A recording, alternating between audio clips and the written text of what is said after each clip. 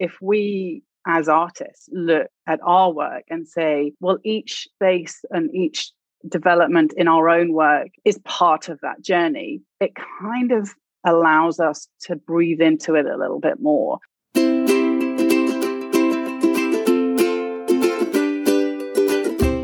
Hey there, this is Allison Jacobs, the host of the Creative Frame podcast, where I interview other photographers about their creative process and what inspires them. I am so excited to share today's conversation with you because I just know that you'll be inspired.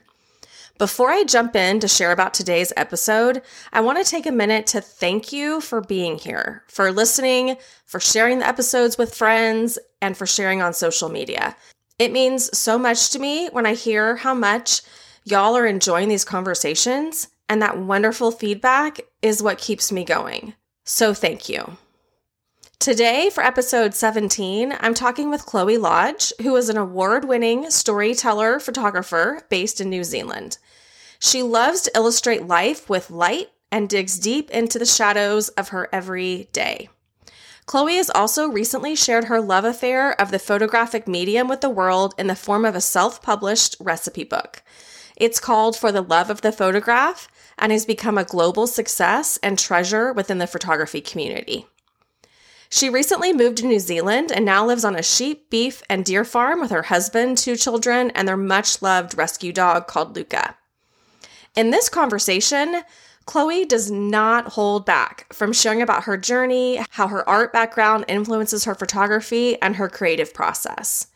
We dig deep into how you can get reflective and analyze your work, along with why this kind of activity is important and how it will help you grow your skills as a photographer. We also spend some time discussing Instagram, and Chloe shares some insightful thoughts and questions you can ask yourself as you use this. This is one that you do not want to miss, so here's our conversation. Hi, Chloe. Hi, Allison. How are you doing? I'm doing so well. Thank you so much for joining me today to chat. I'm super excited about this conversation.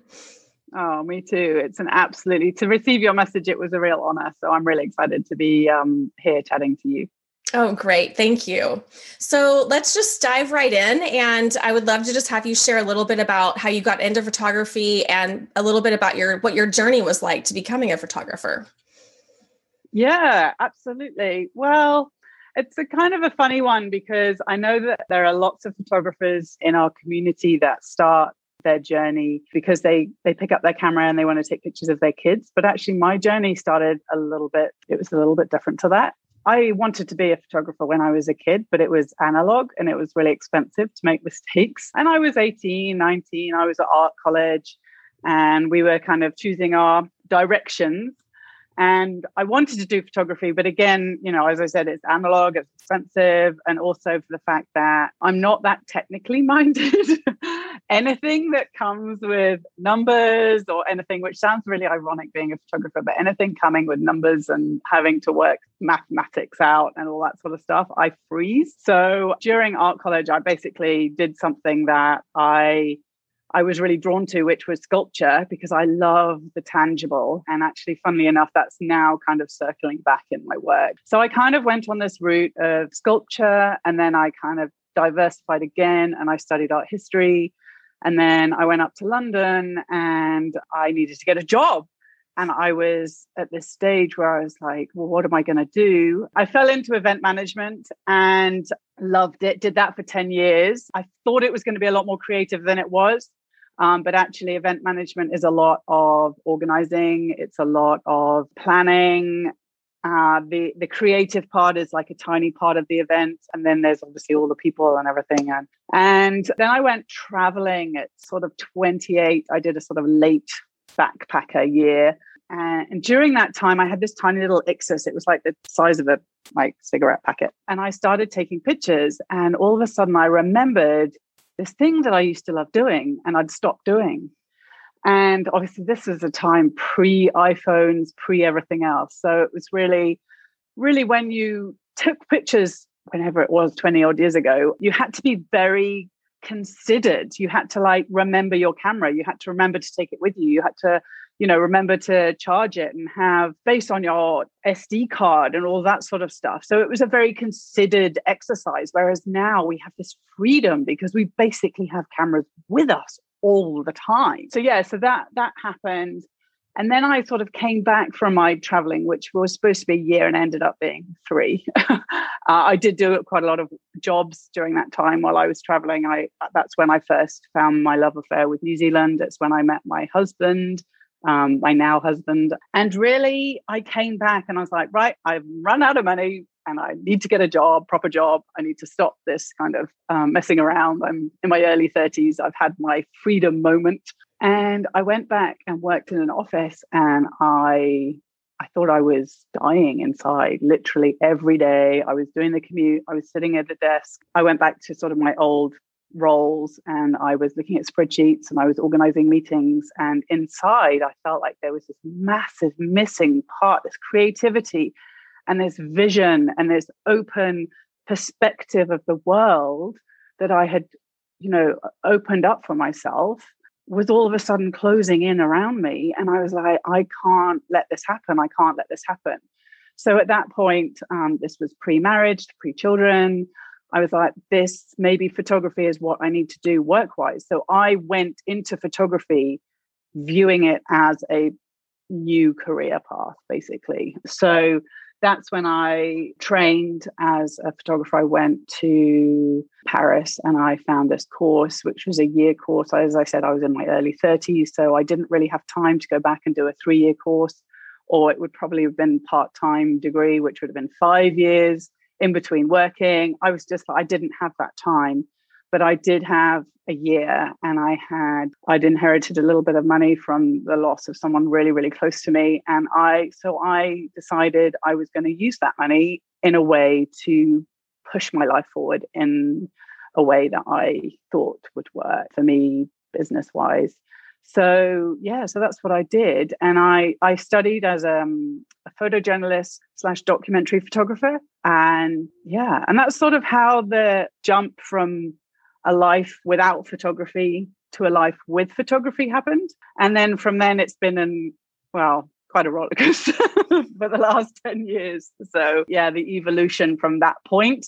And it's quite funny because I thought, I'll come out, and I felt very confident and I knew all of these things. And I was like, I want to open a photography school myself, and I want to teach, and I want to do all of these things. And I felt super confident. And then sort of over the last 10 years, I've kind of I feel like I've been a bit of on a bumper car, it's kind of like, I'm going along. I know where I'm going. Nope, bang. Oh, bang. And it's sort of been very much kind of a jostling learning experience. And now I'm in the car and I'm kind of finding my path through that makes sense for me. So it's really been a very evolutionary thing to be 10 years now as what I would consider a professional and intentional photographer, and still doing it. There are lots of people that were on my course that aren't doing it because it is a really hard field to be in. And it's a real honor to still be here and now to be able to teach and share my experience and nurture other people through that journey, because it isn't plain sailing when we delve into who we are as people, as storytellers, as artists, and then combine that with clients. It's not a straight path, as I'm sure you know. So the more I can help people and guide people and just give people tools or direction or even a lemon great big hug, whether it's through my computer or through my book or anything, and then I'm really excited to be able to do that. So It's so neat to hear about that evolution. I know you talk about it. I love the bumper car idea because I can visualize, and I definitely feel like I've been there as well with my photography journey. But it also sounds like you've had art all throughout at different times, almost like you would step away and it would draw you back in. And like you mentioned, like even with the sculpture, you're seeing it sort of full circle come back into your work now. So it does sound like even though it's been a long journey to get to where you are now, and of course we know we're always continuing to evolve as well, but it does sound like there's always been that pull back to the art piece and back to the photography piece. So it's really neat to hear how those sort of jumped out at you throughout those years during the different things that you did. Yeah, absolutely. I mean, that was really interesting because when I studied art history, it was 20 odd years ago. And when I came out of uni, the career landscape was very different than it is now. And it was literally like, I have a degree in art history, and the obvious jobs from that were work in a gallery, be a curator, or work in an auction house. And none of those really appealed to me. They felt dry, and it wasn't really where my heart was pulling me. So that's really why I sort of ended up going into event management, really. And I sort of thought, well, how is my degree in art history ever going to help me, honestly? And I sort of almost put it in a box and put it on the shelf and thought, I just enjoyed immersing myself in looking at art and understanding the visual genres and all of that sort of stuff. But it's sort of in a box on a shelf. And then when I started really studying photography 11 years ago, and I was sitting there I remember one particular class, it was called Visual Identity, and it was a class where we talked about each other's work. And it was a very gentle, it wasn't, it was critique, but it was in a very gentle, let's think about what we all see and feel in this work. And all of a sudden, all of this stuff kept coming from my head. And I was like, yeah, well, I can, like, the light and the lines and the perspective and the symbolism and the la la la la. And I was like, oh, hang on a minute. I was like, how do I know all of this stuff? And it was crazy because it was like I had separated my lives. I had my school life, and then I had my art college life, and then I had my university life, and then my event management life, and all of these little like sections. But all of a sudden I connected the dots. And I think that's one thing that I find so powerful about photography as a medium, is it enables you to connect dots that you wouldn't necessarily do in other fields, in other jobs.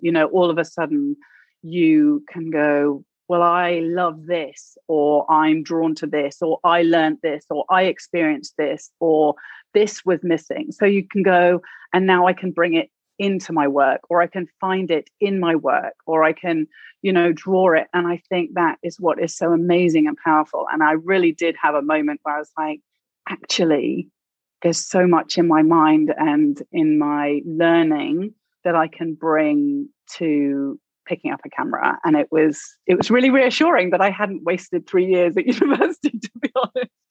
Yeah, so art has definitely always been there. It's always been there. But sometimes it takes quite a long time to find the true application of what you love. So yeah, that's really sort of where I'm at now. It sounds like the art history sort of came back in that moment when you were looking and analyzing other people's work and analyzing your own work. How do you see that now in your work, or do you see a connection with the art history? And I know you mentioned earlier with the sculpture. How do those things show up in your work now? Yeah, absolutely. I do. And I feel like I've got this urge to return a lot to almost placing myself I'm not that I consider myself I'm sort of like in the flow of art. I'm not the next Picasso or, whoever.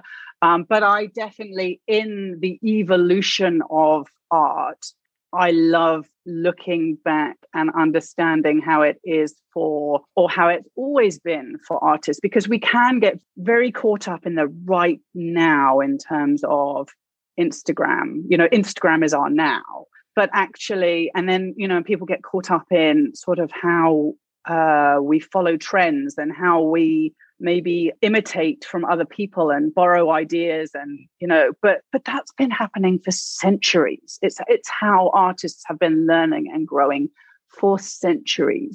But it's really understanding that there is the imitation, but then there's the innovation that happens from it. Or, for example, if you look at Cubism or any major art movement, it was either a reaction to what was happening or an elevation of what was happening. And I think that's another thing that's really, really interesting, is that if we look at ourselves within the bigger picture, it sort of frees us from ourselves in some ways to get so caught up in this is all about me, and this is all about, what I'm learning and what the other person's doing, and how can I make that better, or how, and it's like, no, we're just in the flow of it. We are just the artists that are in that flow of that process. And there's very little that is brand new. We're all absorbing and learning and growing from other people. And I love looking back at art and being influenced by it in terms of, when you look at Picasso, for example,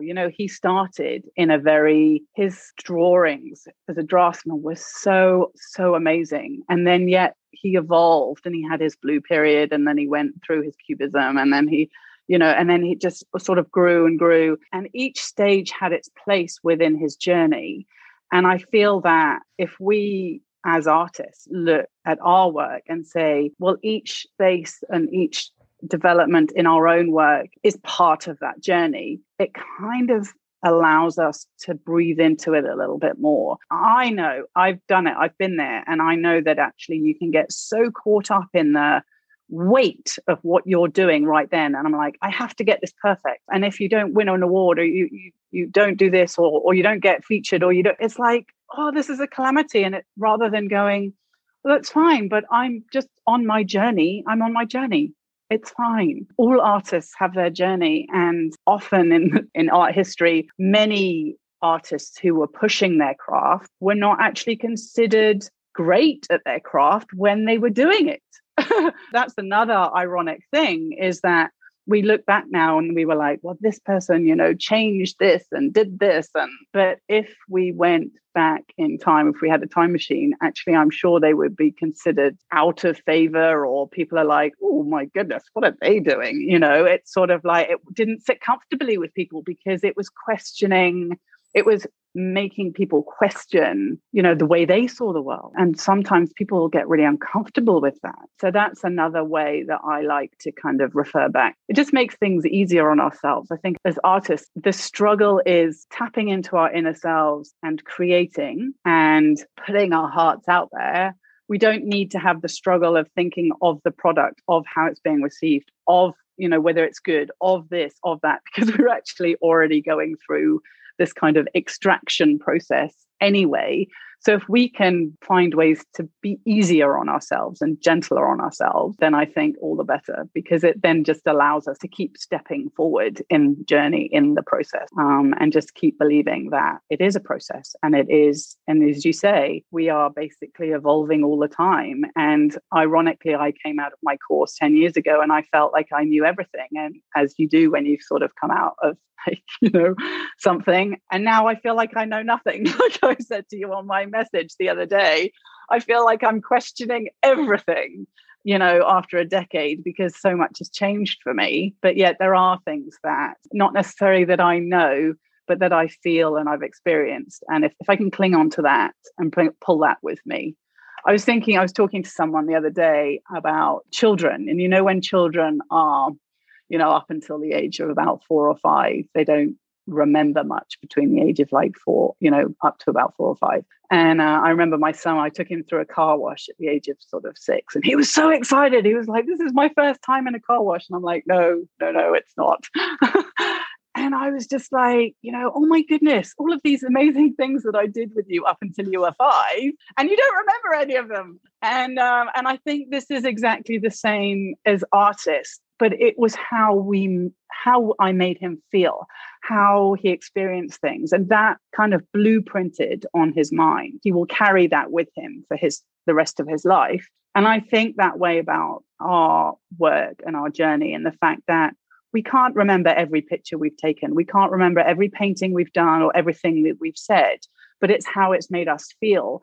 And, whether we feel freedom or joy or release or, accomplishment, whatever we feel, that's what blueprints on our mind. And I think that is what carries us through beyond. And that's what keeps us going. And I think that as artists, that's very much sort of what we need to be able to do that. And we can only really do that for ourselves. That's another thing about this journey, is that artists generally, we do work alone. We build communities, but in the moment when we're creating, it's coming from us. That is something that is not new. That's how it's been forever. And it is something that, we all struggle with, but it's really up to us to keep going and keep trying and keep asking me questions. That was a very long answer to how does art stay with you? I really enjoyed listening to that, though. I was thinking about how just hearing how the artists went through their journey and their process and evolved over time, I think also can help give us some perspective on our work. Like you said, sometimes there's so much emphasis placed on, is this photo good right now, today? Or am I moving forward in my art? Or am I getting better? Or did I convey my vision? And just remembering that if you're in it, you're going to go through different styles, or, express your voice in a different way, or something may not resonate during that one time period. Like you said, the blue time period, something in that time period may not resonate with everybody, but then the next sort of place that you land might be more received by more people, maybe, but does it really even matter if it's our voice and it's our journey? And I agree with you. I think that that's something that we all have to work out for ourselves. What does that struggle look like for you, or how do you sort of balance that push and pull that happens in in the creative process? Because there is that sort of ebb and flow of creativity and inspiration. And yeah, there really is. As many people know, we've relocated. So since I trained, we've relocated countries a number of times, and I've kind of switched genres. I've gone from being a very family-focused photographer. I've done some weddings, I've done some births, and now I'm in New Zealand, and now I don't really have access currently to clients. So I'm taking lots of pictures of landscape and the occasional sheep, and that's sort of challenging in itself, but it's also liberating in itself, because that change brings freshness, it brings newness. I think often it's a case of perspective, but in terms of ebb and flow, I struggled for probably the first sort of maybe 6-7 years with it, because I felt like when I was struggling and wasn't maybe connecting with my work, or I didn't feel the ideas were flowing, I fought it, and I was looking outward all the time, and I was looking at other people's work, and I was like, well, what are they doing? What could I try?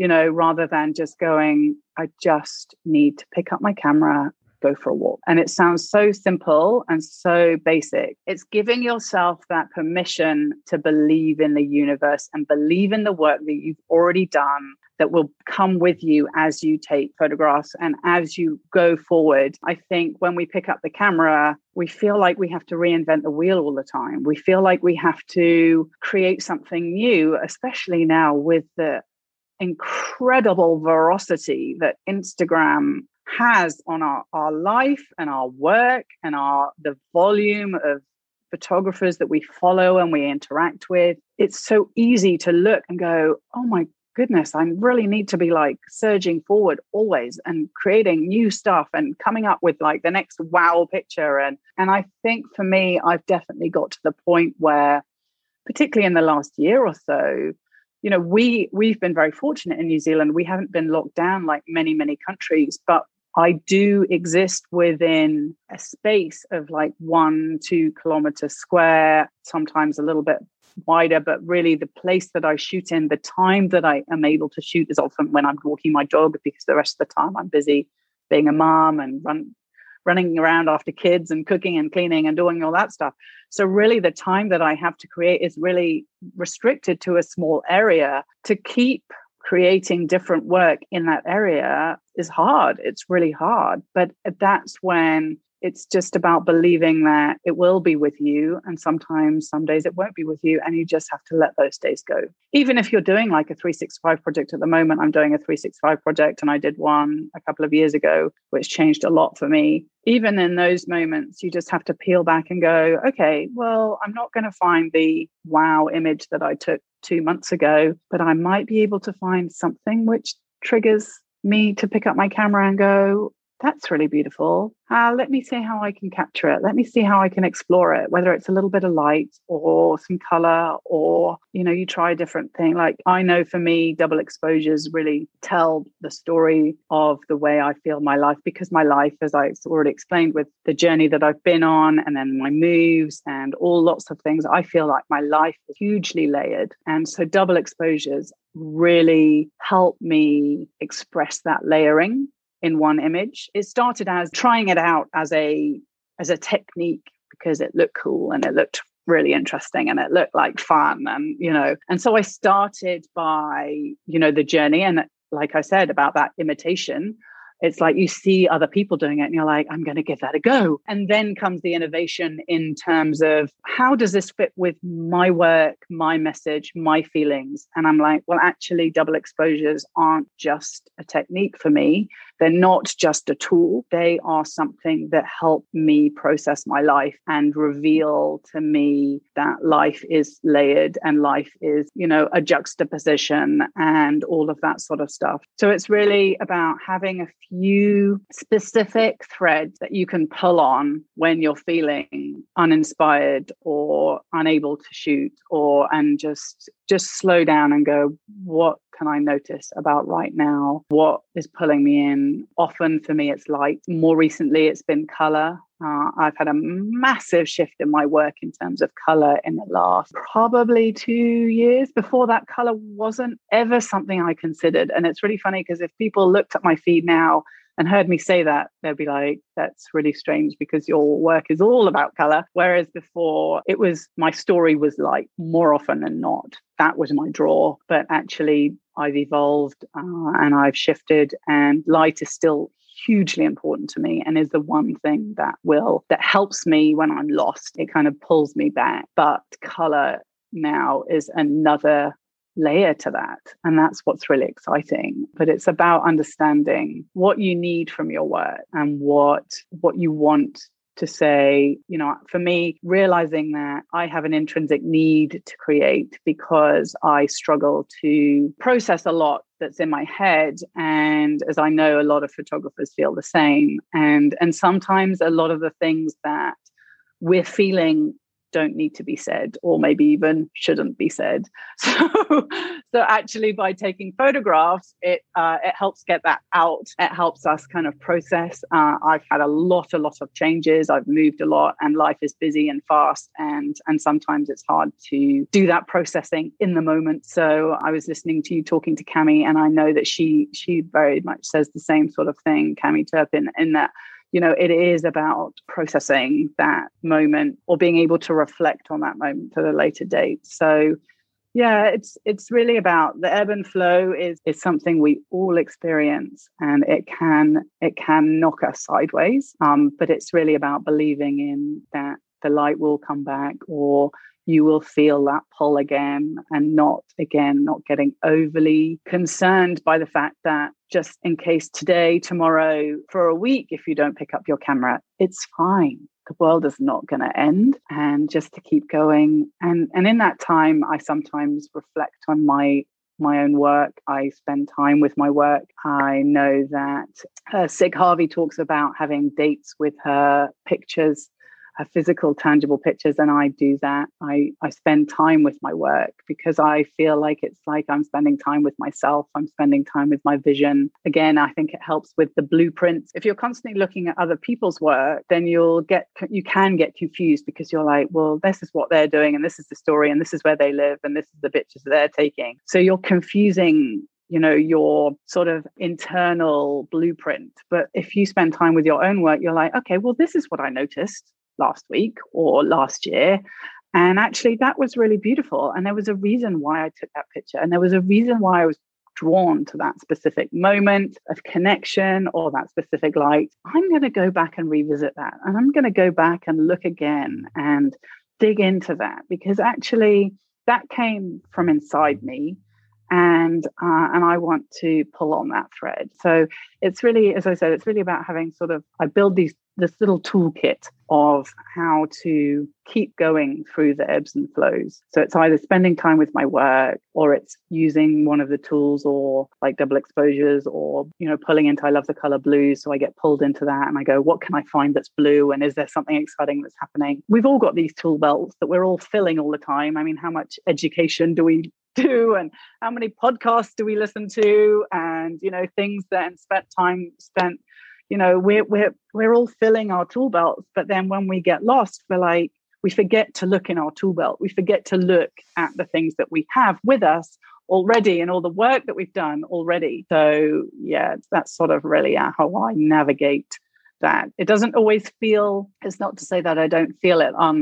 Last week I had a day and I sat there and I just felt, it was because I was tired. The online course, we'd been running had finished, and obviously we've relocated, and I just felt so tired and so empty of energy, but also creatively. And actually Cindy Kavanagh, who I do a lot of work with, we were messaging, and I said, I just want to cry because I just have nothing in me to pick up the camera. And it's easy to feel at that moment, this is it, this is the end. But, you go and you have a sleep and you do something else and you look at something else, or you just forget about it for a while, and it will return because it's in us. It's part of what makes me who I am, and it holds me up, and it's just believing that we can keep going and we will keep going. And sometimes a rest is a really good thing. Sometimes we need that. You need that time and that space to just put the camera down and do something else, sleep,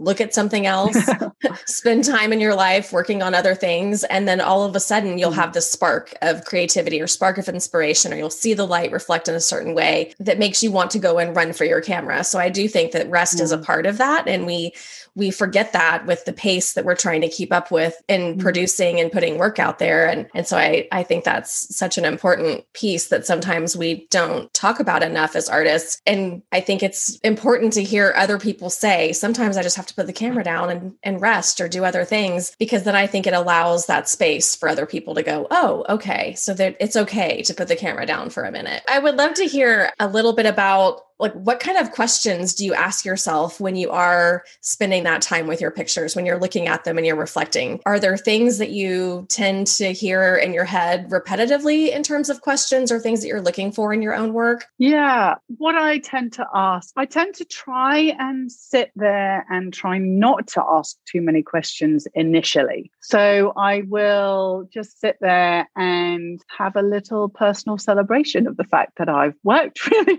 hard and that I've created some really pretty pictures. I try to do it outside of Instagram or social media because it's not about likes, it's not about comments, it's not about anything. It's about sort of what I've seen and felt. I just sit there and I just exhale and I'm like, this is good. This is going okay. And then once I've sort of sat there and had a little moment of, yeah, I'm doing all right. I'm doing all right. And then I start asking the questions and I feel sort of think, well, what am I seeing? And then when you start seeing a volume of your work together, there are definitely threads that are like, well, what colors am I seeing? And what all of a sudden am I seeing? There are lots of water pictures or lots of double exposures or lots of details or lots of wide shots. It goes back to that. I guess I pull in at that point my understanding of art from my art history training and my, knowledge and my appreciation of art in general. And I really start kind of just going, well, what am I seeing and what am I loving and what maybe didn't work or not that didn't work, but I probably won't do again. And it really helps me kind of almost create like a mini growth going forward of, oh, well, yeah, I really love that picture. And sometimes you look at it and you go, that's probably the best that I could have done with that scenario, but maybe I could do something differently. And then think about sort of, well, that picture really pulls me in. Well, why is it pulling me in?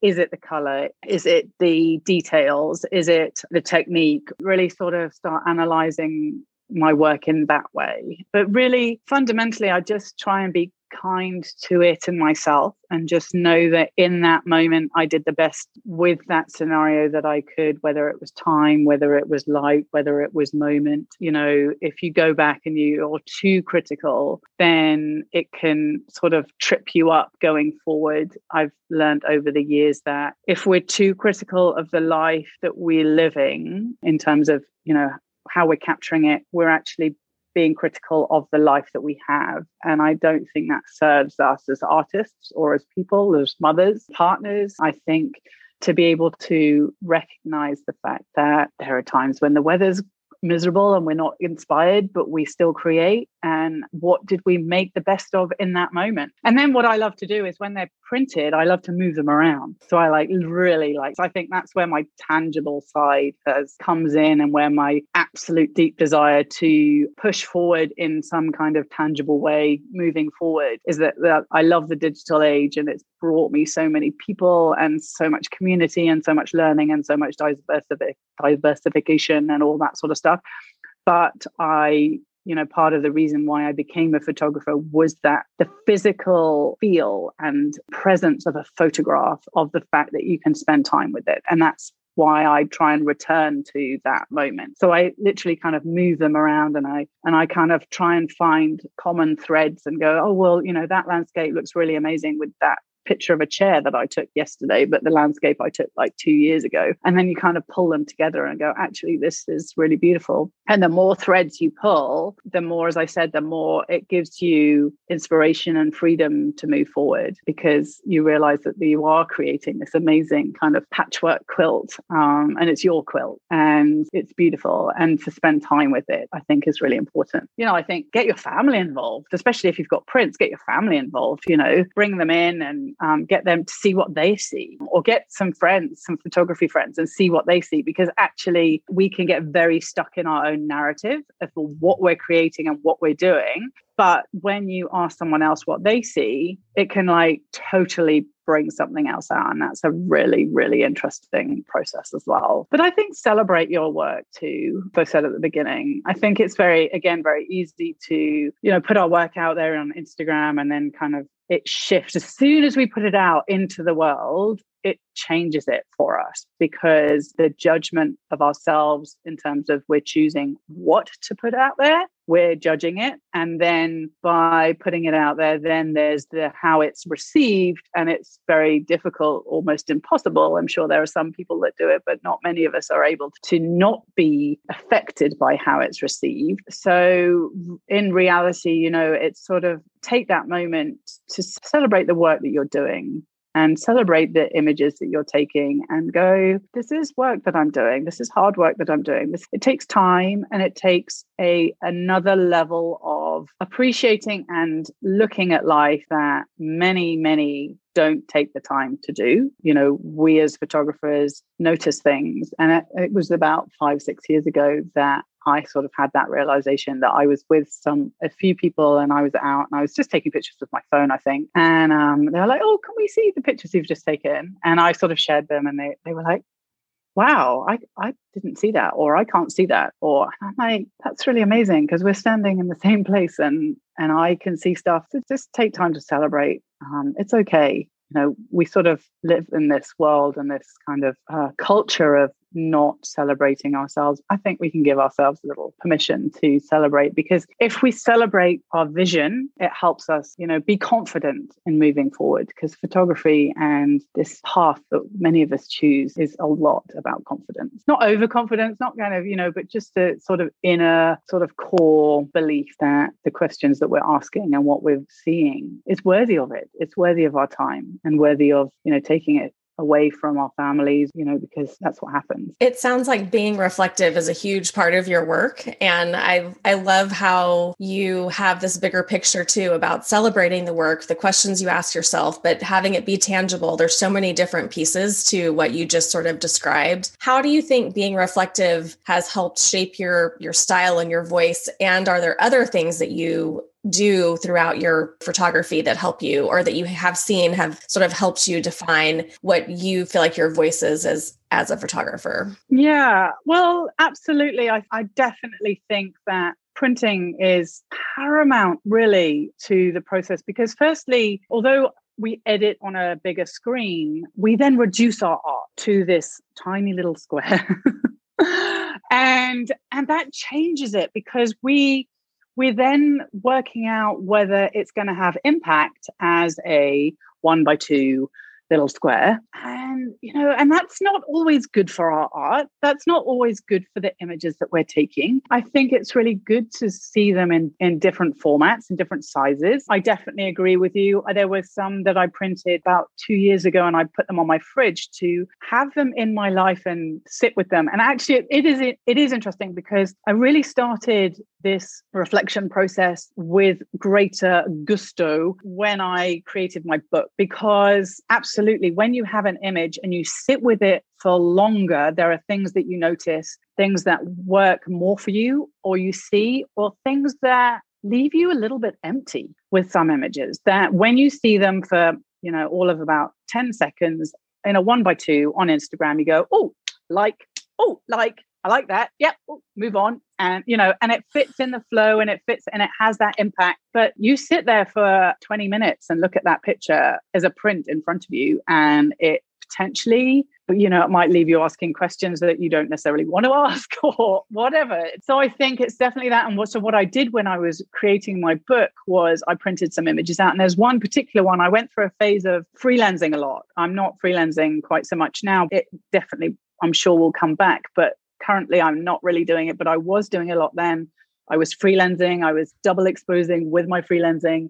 And there was this one particular image that I really loved. And it worked really beautifully. And the colors were really beautifully. And they were like creamy. And, and I put it on Instagram and everybody loved it.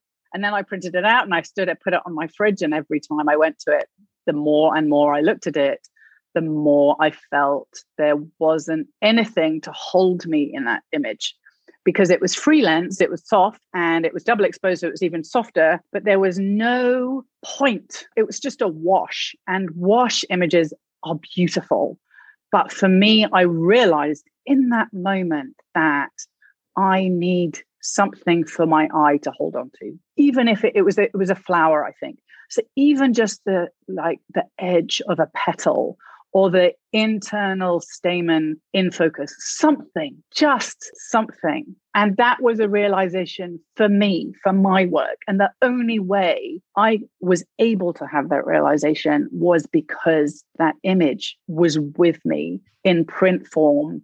And I looked at it over and over and over again. In your answer to your question about how that helps with my vision, it's these little sparks of realization and inspiration and letting go. There's a huge, huge part of the letting go that I've come to have as an important element in my work, because we can't all do all of the things all of the time. It's crazy. So it's the letting go of, well, I was doing that and it served me during that time and it told the story that I felt or fulfilled my emotions of that time.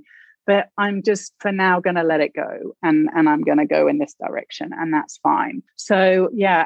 And so I printed these pictures out and I literally kind of put them within the text of the book. As I was creating my book, I kind of put them up. I looked at them, how they sat with one another. I looked at the sort of variety that was in there. So it really helps you see yourself as a whole rather than as these individual images. I think there's a real danger in Instagram that we kind of pivot ourselves on the strength of individual moments, of individual images. I love it when people share like maybe 4 images. I don't often do it, but I love it when people share like 4 images and create this story. And we, on our blog, the For the Love of the Photograph blog, we share people's stories or series or projects, not as a whole necessarily, but maybe like 10 images from a body of work, because we as artists aren't individual moments. We as people aren't individual moments. We are a mass of a million moments. We're a mass of color, of light, of mood, of emotion. And so therefore we are our entire body of work and not just a single image. So absolutely, I think the reflection for me is a really, really big part of how I've been able to move forward and remind myself that I'm me, and the work that I shoot may not, like you say earlier, it may not resonate with everybody. And sometimes I share iPhone pictures, and sometimes I share pictures that I shot with my DSLR, and sometimes I share pictures that I've messed around with on an app and actually work out about 200 gigabytes, as I found out the other day when I tried to print one. but it doesn't matter because it's part of my sketching process. It's part, like when I was at art college, I have these sketchbooks that are like, probably about 6 inches fat. And they're literally like pages of me exploring colors and lines and textures and movement and photographs and all sorts of things. Because as artists, to be able to create the big wowie work, we have to do the exploration. And I think the only way we can explore is to keep looking forward, keep looking out, but spend a lot of time looking in and a lot of time looking back. It's a 360-degree process. And I think when photographers come into this medium, they view photographers, they may consider at the top of their game or whatever you want to call it, accomplished or have lots of followers or whatever it is, and go, well, they've worked this out and this is what they're doing and that's what I want to do. And they try and skip that step, that massive step. They try and skip it. And it's like, you have to go through the woods, you have to go through the forest, you have to go wade through the river and climb the mountain and come back down the other side and then go up the next mountain. And you have to go through that journey and continual journey to be able to get that vista, get that view, create those beautiful pictures, because all those big, amazing, beautiful pictures that everybody goes, wow, they're made up of all these little steps. And I think that is such an important thing. And a lot of what we, like you say, we don't talk about this stuff. We don't talk about the rest.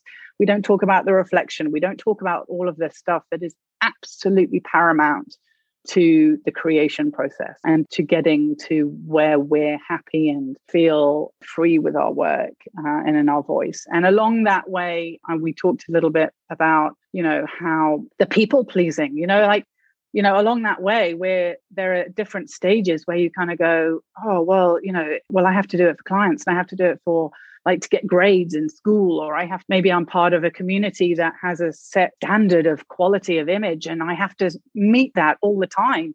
Well, that doesn't allow you to make these trips and these scuffs and these not mistakes, but these kind of sketches. There's no allowance for that. It's sort of all this expectation all the time to be this brilliant photographer. And that's the thing, like I said earlier, I feel like I'm now 11 years into it, and now I've got less answers now than I did when I started, because everything changes all the time and we change and we grow. And, I used to take lots and lots of pictures of my kids, and now I take less pictures of my kids. And that leaves me in a space of, well, what am I going to take pictures of? So it's like this constant growth. And when you try and push that growth into expectation of others, they need well, if I'm going to buy this from you or into you as an artist, or, then I need to know that that's what you're going to continue to deliver. And if we're true artists, that's really, really, really hard. And then we start losing the love of it, which is why my book is called For the Love of the Photograph, because it's like we just sometimes need to go, okay, why did I start? Why did I pick up a camera? What brings me joy? Who am I in this sea of everything? In 10 years' time, Instagram may not even exist and something else might exist. And all of these pictures that we're taking, they'll only be for us. But that's really amazing. That's really amazing that we have this documentation and this creation and this freedom of vision. That's why I think it deserves celebrating. So yeah. There's so many things that you just said that I want to go back and visit. So many different points that seem just really resonated with me. I love the idea of calling it like a sketch, like the sketching process or the sketching part of the process. I didn't go to art school, so I don't have that background language to use to describe it, but I can definitely relate to the experience of trying to get to that final result and having to work through what's not working and try again, and what's not working and try again until you get to that final end result. And I really think framing it in the way of calling it a sketch sort of eases that pressure some. I'm just sketching right now. I'm just sort of trying to bring this vision to life, and it's going to take a few different sketches, and I'm going to have to erase and start over to get to what that final image is. And so I love the way that sort of helps me visualize or frame that process that I know I've gone through. I just didn't have a name to call it. So I really like how you described that. And I also think it's interesting to think about that one sort of final image, because I think back in the days before Instagram, when it was more about blogging, the focus, I think, was more on storytelling. So you did have more than one image. People didn't blog typically with just one image. They blogged with multiple images, and it was a story. And you could take classes on how to build the storytelling for a blog post, for example, or how to shoot in a storytelling format. But I think some of that's lost on Instagram when you're trying to come up with the hero image, the one image, but you lose some of those details that come with the story. What was the beginning? What was the end? Where are the details?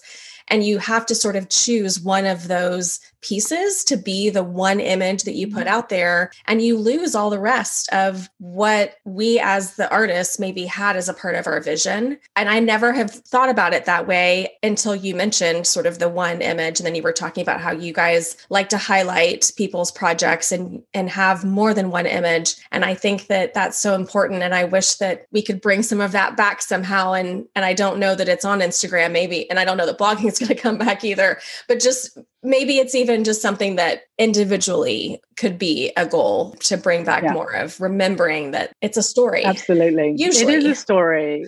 And sometimes there is the one picture, and that's okay too. There is no right or wrong. And that's like one of my first lines in my book. It's like the amazing thing about photography is that there is no right or wrong, as much as there can be a perception that, you know, something is strong or weaker or good or bad or whatever. But in reality, there is no right or wrong in this. And that is one of the most freeing thoughts when you start creating and you start picking up a camera. And absolutely, I think our process is part of, or to get to that end result, there is a process, there is a journey, and our work. Absolutely, I'm exactly the same. I used to blog quite a lot. And because I trained as a documentary photographer, it wasn't about necessarily more photojournalism.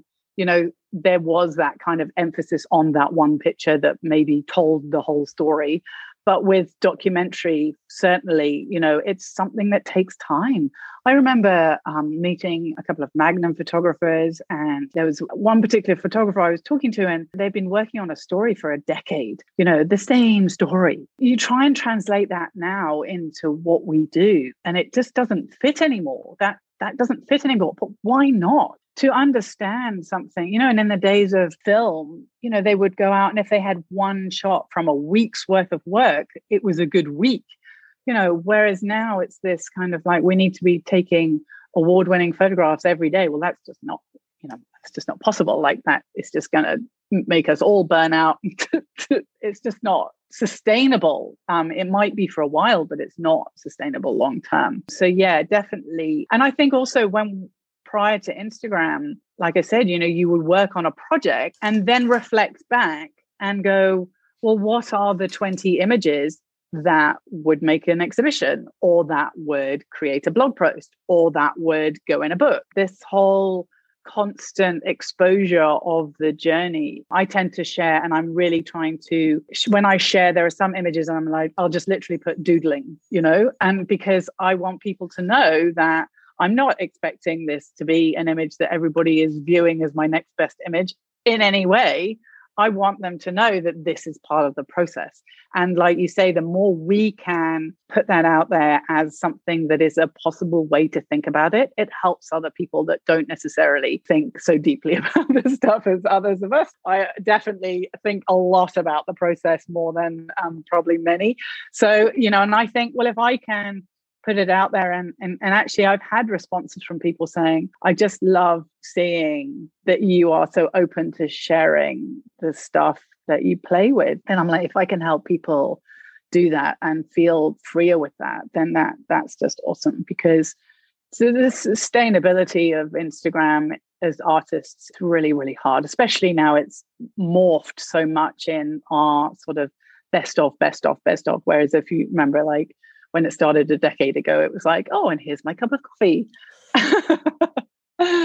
Every so often, I'm like, I might just share a picture of my coffee just to like remind people where we've come from. So yeah, there are projects now that I'm starting to work on that I'm not sharing, and it may not even appear on Instagram. It takes quite a lot of discipline to do that, because that kind of oxytocin rush of when we share the image and get the acknowledgement and the interaction and the being part of the community and that sort of thing, it's pretty intoxicating. So it's really a discipline to not share your work. But I definitely think that as artists, I think it might be a resurgence back somehow. I'm not sure. Like I said, I'm not sure how that looks or what it looks like, but I'm definitely in that process of, I think now, because we've moved to a farm and our life is really hands-on, it's really tangible. I have this desire to see my work in print or in other forms, or, in ways I can feel and touch rather than just through the digital form. And again, that's why I wrote a book. I thought about putting together a PDF course or something with all the things that I wanted to share. But I was like, actually, I want people to sit with my book away from a screen and sit with the images and think about them, and, to have that moment away from the digital buzz that we get in our brains when we're looking at our phone or our computer. And I don't want it to get lost, in a sea of PDFs and client images and all that sort of stuff that we all have gumming up our hard drives. That's why I wanted the book and then the journal. The online course has evolved from that. But there's a lot of elements even within the online course that we pull it back with, like we're doing this constant kind of pull back to the tangible. I think we can learn, like you said earlier, like we can learn so much from those physical images in front of us. There's a lot we can learn through the digital age as well, but I think it brings another layer. It brings another richness and depth and time and that sort of restful. And like you say, I have moments where I look at my husband and I go, which of these do you? And he's not trained, although he spent a decade with me sharing my images and talking about them and stuff. So he's definitely got this kind of internal understanding of things now. And he's got his likes and like, I share them and I thought, what do you think? What's pulling you? Which image is pulling you, or which would you put on the wall, or which do you think I should share? And it's often not the image that I would be involved to. And that's really interesting. We create work that is being received. Why not have the dialogue with the people that are receiving it? Why not have the dialogue with our clients? Sometimes we get so upset I did client work for eight years or so. And I would create these images and I would create the more artful ones that felt were more me. And then the other safer ones, which I know that they would love. And I would share them. And then originally I had this whole, okay, well, you've paid for 20. And if you want to upgrade, then you have to pay more. And then, they often didn't upgrade. They just took the 20. Well, it changed over time. But when they only had the 20 and they selected the ones and they selected the shots for grandma smiling at the camera and all that sort of stuff. And your heart would be, as an artist, you'd be like, oh, they haven't chosen all the ones that I really love. And that over time, I changed it. I was like, right, this is it. This is hurting me too much. If you buy a session with me, you get all of them. So I didn't have to put myself through that. And I didn't have to put them through the choosing thing. But why not have that conversation with them and say, well, which ones do you love? Because how many of us are photographers can honestly, hand on heart, say that we're only doing it for ourselves and that we're only doing it, particularly, as I said, I trained to be a professional. I trained to make money from this. These dialogues can be interesting and rewarding, but I would be afraid of what other people think, because we're putting it out there on Instagram all the time and people are thinking stuff about our work. Some say positive comments, but generally, the critique, the understanding, the reading of our images isn't necessarily happening. And that, again, is another layer of the richness and the way we can move forward. And we can totally reject everything people are saying. It's not saying that we have to necessarily go, okay, oh, well, that's what you see and that's what you think. Okay, that's great. That's how you view the world. That's awesome. But I'm still going to carry on with the way I'm doing it. But that's fine. But it's being open to that. And I think that can be really amazing too. Or more reflection. Yes. Well, and thinking about who we create our work for is such a good question to ask ourselves as well. I think that even if you're shooting for clients, for a lot of us, there is a little tiny voice, if we're honest. How will this be received by our photographer peers? Or is this in trend with what everybody else is doing right now? So, and of course, there's always a different audience. Are you shooting this to be printed on the wall? Are you shooting it for a family album? Is it for a page session? are you just creating art for yourself? I think there's all those different pieces, of course, but at the end of the day, there's still a good question is who am I creating this for? And what is the end result that I'm hoping to achieve? Because I do think that part of our motivation can be a little shifted by how things are received when we share it on social media. Because like you said, you do get that kind of feedback. You get that positive feedback when people are liking it or they're commenting on it. And then I think there can be a slight sort of almost unnoticed shift sometimes. At least I've experienced that. As things are more received on Instagram, I notice that I'll share more of that style or more of those colors or more of that kind of work. Even if I'm shooting a broader range of things, or I have a broader range of things on my computer, or I'm working on different projects, I may not share pieces of those because those aren't as well received. And so then before you know it, what you're sharing has almost become skewed because of your audience sort of driving what you put out there. And so it's such a great reminder. I think I need to put that on a sticky and put it on my computer when I'm looking and culling my images. Who am I editing this for? Who am I culling this for? What am I going to do with this image? Because I think there can just be that really unnoticeable sort of shift. Yeah, definitely. And I think also one thing that I've been thinking about a lot recently is sort of understanding what we need and why we're showing up on Instagram. Because I think if we are on Instagram because we're looking to be hired by clients and to get paid work and that sort of thing, then yes, you need to consider that. And you need to consider your maybe curation of your feed. And then also need to understand that, well, if clients are buying from that shop front, then they expect to be delivered that sort of product. And that's one side of it. If you're on Instagram because you want to tell a particular story of your life that's happening, things, around you, then that's fine. If you're on Instagram because you want to be part of a community and it's less about the images, but more about the interaction, then share whatever you like. If you are on Instagram because you want to be perceived as a knowledgeable, experienced teacher, then you need to put your images and consider that. For me, it's evolved over time. I used to be on Instagram to be hired by clients. So it was very much more focused on what they see and then what they get. Now I'm in a space where I know a lot of people follow me because I do try things and I am curious and I do play and I do encourage people to be free with their creativity and to know that it's okay that, if you want to shoot a crazy iPhone picture that's blurred or whatever, it doesn't matter. It's that message. So I feel now I'm in a comfortable space in terms of I can share my creative journey and my creative endeavors, whether they are messy or beautiful or work or don't work or whatever. It's not necessarily about that. It's about the message. And now it's really interesting because now I'm in a transition. I'm like, well, actually, I'd really like to, I'm not really sure where I want to go. I think maybe I want to sell some prints, or maybe I'd like to collaborate in like creative collaboration. So like maybe outside of the photography world, I've contacted recently this lady that creates these wool tapestries. And I've sort of said, maybe we could kind of like, you could do a run of like these beautiful woven pieces that could be inspired by the colors in my photographs or different things like that. And now I'm like, but are the people that I'm trying to attract going to see that in my work? Maybe I need to put a separate portfolio together rather than relying on my Instagram, because that's what another thing that we do is we often fall back to our Instagram. Websites now are almost like they're the spaces where people find our contact details, whereas Instagram is like, this is where my portfolio is.